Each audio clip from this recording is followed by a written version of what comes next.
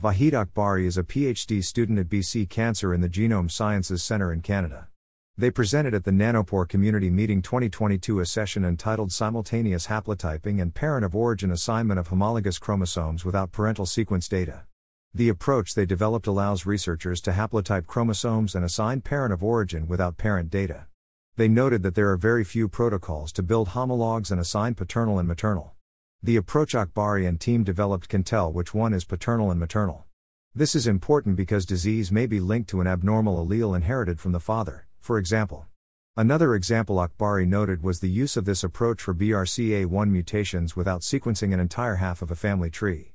The approach they developed uses nanopore sequencing and Strand-seq developed by Peter Landstorp Lab. Akbari explained this is single-cell sequencing technology suitable for phasing.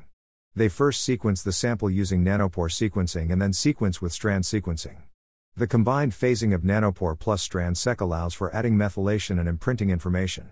In combination, this information can be used to assign parent of origin. The approach uses about 200 known imprinted regions. Akbari explained they tested the approach on the children from 5 benchmark trios, mother, father, child, B lymphocyte cell line samples.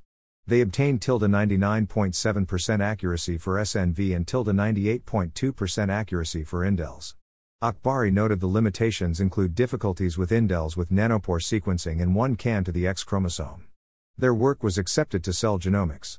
I had never considered the use of nanopore sequencing for parent of origin assignments. It makes sense and is a beautifully simple, though technically challenging, approach. How can nanopore sequencing be used to determine parent of origin information?